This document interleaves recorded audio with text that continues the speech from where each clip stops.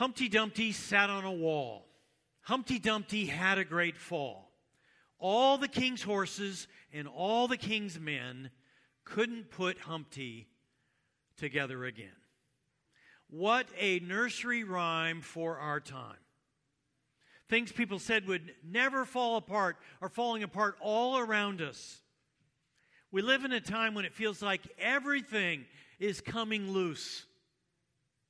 You know what I'm talking about. One evening of watching the news and you feel like the world is in chaos.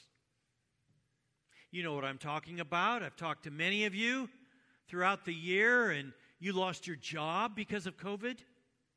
Projects that you had scheduled for 2020 were shelved due to COVID. Your company was devastated by COVID. You're tired of the lockdowns and mask wearing. Students, you're tired of doing school online. You're worried about Portland. Homicides in Portland in 2020, January, February, we had 1. This year, the same 2 months, we had 17. January, February this year, the number of serious crimes in Portland doubled. Crime has increased in major cities all around our country.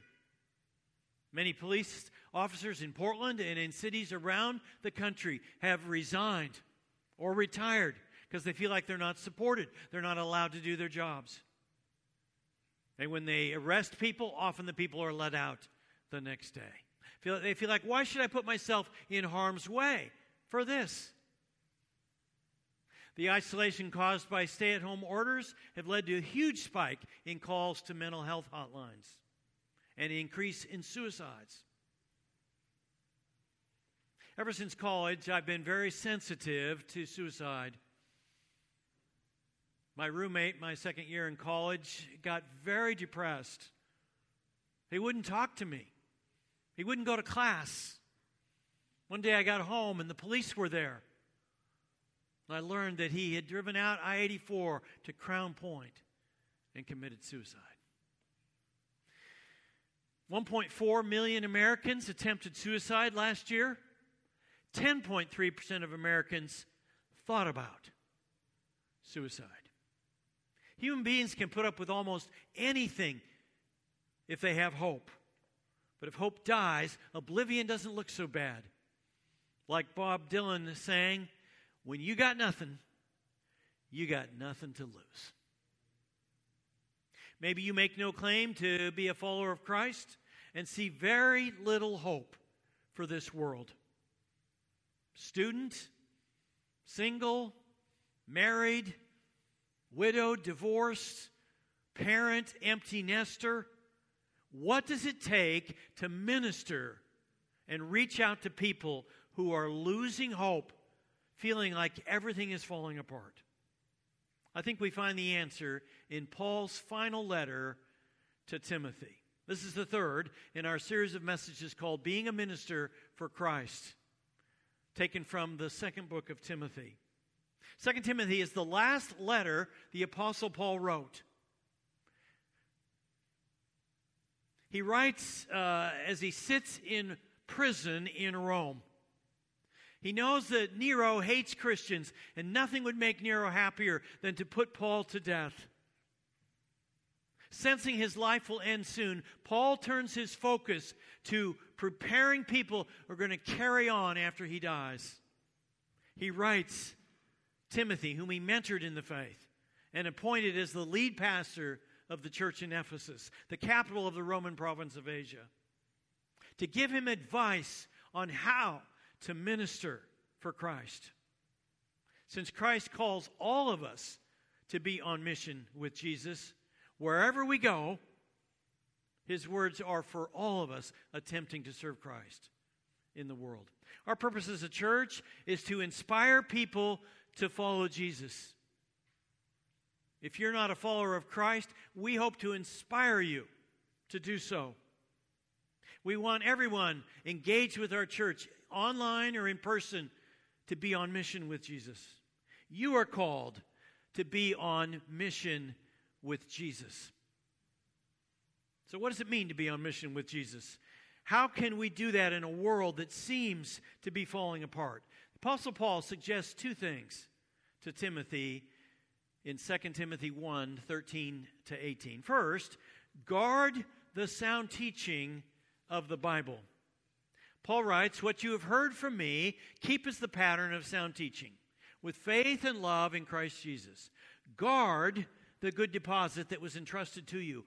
Guard it with the help of the Holy Spirit who lives in us." Underline the word guard. It's the Greek word philoso, which means to protect something from being stolen or lost. Timothy is to recognize that the Bible gives good, wholesome teaching, since it's like precious treasure. It needs to be watched over and protected from false teachers who would compromise the faith and water it down. You and I must guard to see that what we believe and what we teach others is not being compromised by the teaching of our day. In our day, we are taught that the Bible is a human document like any other. And so you have to choose what to take and what to leave. Our culture also teaches that there are no moral absolutes. You decide what is right. But the Bible teaches that moral absolutes are based on God's holy character. And we find how He wants us to live in the Bible. We must not capitulate to the teaching of our day, but believe what God tells us, that God's Word is true from cover to cover, and it teaches us what is right and wrong. Now, you know it does no good to believe the Bible is great if you don't read it. So we must make time in our schedules to read the Bible every day. 15 minutes a day, maybe, with Christ. Use our journals. The four people who write these journals do a fantastic job. Our family tries to go through this together every Saturday night. Our girls lead us, Jory and I, as we do it. We read the Bible and meditate on it. So we're transformed in our faith. George Gallup reports that only 10% of American Christians have what they call transforming faith. So Gallup does a survey, and they say, well, some people are just nominal Christians, name only. Some are not very involved. Maybe they show up on Easter. Some maybe attend regularly in church, but they're not transformed. Unless we keep our faith rooted in God's Word, we will not have anything to give people who are struggling. Paul says in verse 13 that we are to keep as the pattern of sound teaching with faith and love. Underline the word love. We believe the Bible, we believe it's true, we stand by it, but we're not militant about what we tell others. We don't want to do things that stir up fights. We're not to focus on the little details of theology, but keep our eyes on the big things that really matter, like love God, love people. Jesus is the Son of God. Jesus died for our sins. Jesus was raised from the dead. The Bible is the infallible Word of God. You could probably find other things to add to that list. Those are just the first 6 things that came to mind for me. Our personal convictions and our instructions to others as we guard Paul's teaching are to be characterized by faith and love. Recent studies reveal that only 1 out of 10 people who feel called to Christian ministry at age 21, these are pastor types like me, or people that go into Christian work for a 501c3, are still serving the Lord faithfully at age 65. Why do they stop? I think one reason might be because they've lost their belief that the Bible is God's infallible Word. I got to see this happen up close and personal during the years I was a pastor in the Presbyterian Church USA. Every month, I invited in about 20 pastors from the Portland area, Presbyterian pastors. We would gather and talk and share and pray. We watched as other pastors, Presbyterian pastors, around our city, around our state, who no longer believed the Bible was God's infallible word and no longer believed Jesus was raised from the dead. We watched their churches flounder. I want to endure faithfully until the end, so that I hear Jesus say to me someday, "Well done, good and faithful servant." The first thing Paul tells Timothy to be on mission with Jesus, with people in this world, is to guard the sound teaching of the Bible. The second thing he says is to depend on the power of the Holy Spirit. You cannot be on mission for Jesus on your own strength. Paul writes, guard it with the help of the Holy Spirit who lives in us. Now, I've mentioned this all 3 weeks in this series so far. I hope we continue to find this as we go through this book. Paul gives Timothy the assurance he needs. He cannot hope to guard the treasure of God's good news on his own strength. He can only do it by the Holy Spirit who dwells in us. You get this. You can't drive your car without turning on the ignition, utilizing the power. You understand this. You've tried to do things for God on your own strength and fallen flat on your face. But when you depend on God's power working through you, you've seen miracles. This is the amazing thing about being on mission with Jesus. We do not take on the responsibility of inspiring people to follow Jesus on our own power. We have the Holy Spirit living in us. Jesus was raised from the dead. We don't serve a dead Christ. He's alive. We have his power, his resurrection power, available to us. Paul says, I pray that you may know his incomparably great power for us who believe. That power is the same as the mighty strength he exerted when he raised Christ from the dead and seated him at his right hand in the heavenly realms. We have resurrection power inside us. Paul says it's one thing to know about the resurrection. It's another thing to know resurrection power. We talk more about the resurrection of Jesus. We typically talk about it one Sunday a year on Easter. And then we put it away in the drawer and we don't pull it out until the next Easter. Paul said you should be talking about resurrection power every week of the year. Paul says we have the same power which God exerted when he raised Christ from the dead. That's what enables us to be on mission with Jesus. Christ makes us partners, participants with him in spreading the good news about Jesus' death and resurrection. As you try to serve people this week in your family, with your employees, with your fellow workers, your teammates, your classmates, your neighbors, ask the Holy Spirit to guide you of how you can help them and what you should say to them. Every Sunday when I come here, the tech team gives me a microphone.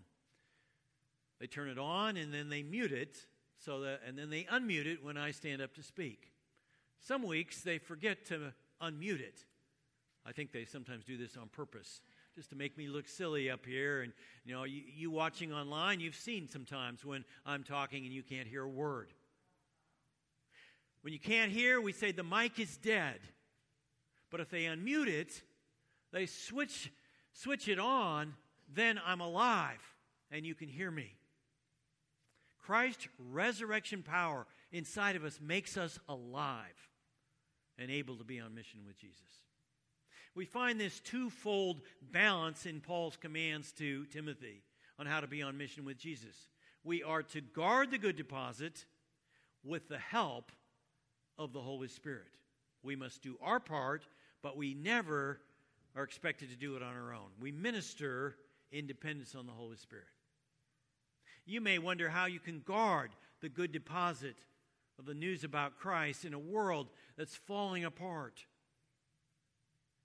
You wonder how you can guard the gospel from compromise in a world where so much in the media, big tech, Hollywood, our government, and our education system seems to be working against us. Timothy faced a similar anti-Christian culture in Ephesus. You may question God's judgment in entrusting the good news to us. Paul tells Timothy that he cannot hope to guard the gospel by himself, but he can only do it with the help of the Holy Spirit. In our next chapter, we'll see next week, Paul tells Timothy to be strong in the grace of Jesus Christ. He might as well have told a snail to be quick or a horse to fly than to tell timid Timothy to be strong. But it's not a call to Timothy to be strong in himself, to set his jaw or grit his teeth, but to be strong in Christ's resurrection power. Paul tells Timothy about two people who did not guard the sound teaching of the Bible and depend on the Holy Spirit, and one who did. You know that everyone in the province of Asia has deserted me. Province of Asia is what we call modern-day Turkey, the Roman province of Asia, including Phygelus and Hermogenes. Now, we don't know anything about these two guys, except they're mentioned here. Apparently, they were the ringleaders of deserting Paul. During his 2.5 years of ministry in Ephesus, Luke tells us, all the Jews and Greeks who lived in the province of Asia heard the word of the Lord. So Paul arrives in Ephesus, and many people put their faith in Christ. It was an exciting time. The church grew like wildfire. And from there, it was the capital of the province. The gospel went out all across the country. It was an exciting time. Then Paul was arrested and put in jail. Then he was let out and he came back. Then he was arrested a second time and sent to Rome. And apparently, these guys said, the church is doomed now that Paul is in prison.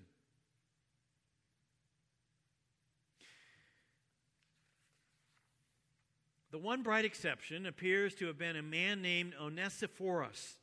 Paul writes, "May the Lord show mercy to the household of Onesiphorus, because he often refreshed me and was not ashamed of my chains. On the contrary, when he was in Rome, he searched hard for me until he found me." Apparently, he had to work pretty hard. It wasn't obvious where Paul was placed in prison. And so he had to hunt for him. May the Lord grant that he will find mercy from the Lord on that day. You know very well in how many ways he helped me in Ephesus. And Ephesus had been faithful in guarding the sound teaching of the Bible. He had not deserted Paul. He didn't believe the faith was doomed. God shows us how much he trusts us by giving us the gospel to take to people that we know. You are called to be on mission with Jesus. God gives us a huge amount of responsibility, but he never leaves us alone. We must play our part in guarding the truth, studying the Bible, learning how to serve people and what to say to them. Nevertheless, in entrusting the gospel into our hands, God has not taken his hands off it. He has given us the Holy Spirit to depend on. Minister for Christ this week. Be on mission with Jesus. But remember, it does not all depend on you. You do so with the power of the Holy Spirit. And if you've never given your life to Christ, you give your life to him and thank him for dying for your sins, and then he gives you the Holy Spirit. Let's pray. Father, thank you for the Apostle Paul. What a great ministry he had.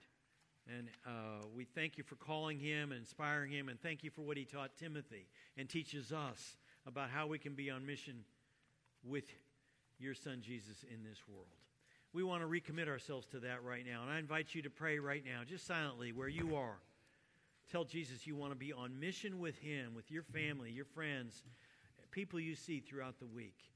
Or recommit yourself to doing that. And if you've never given your life to Christ, invite him to become your Lord right now. You pray.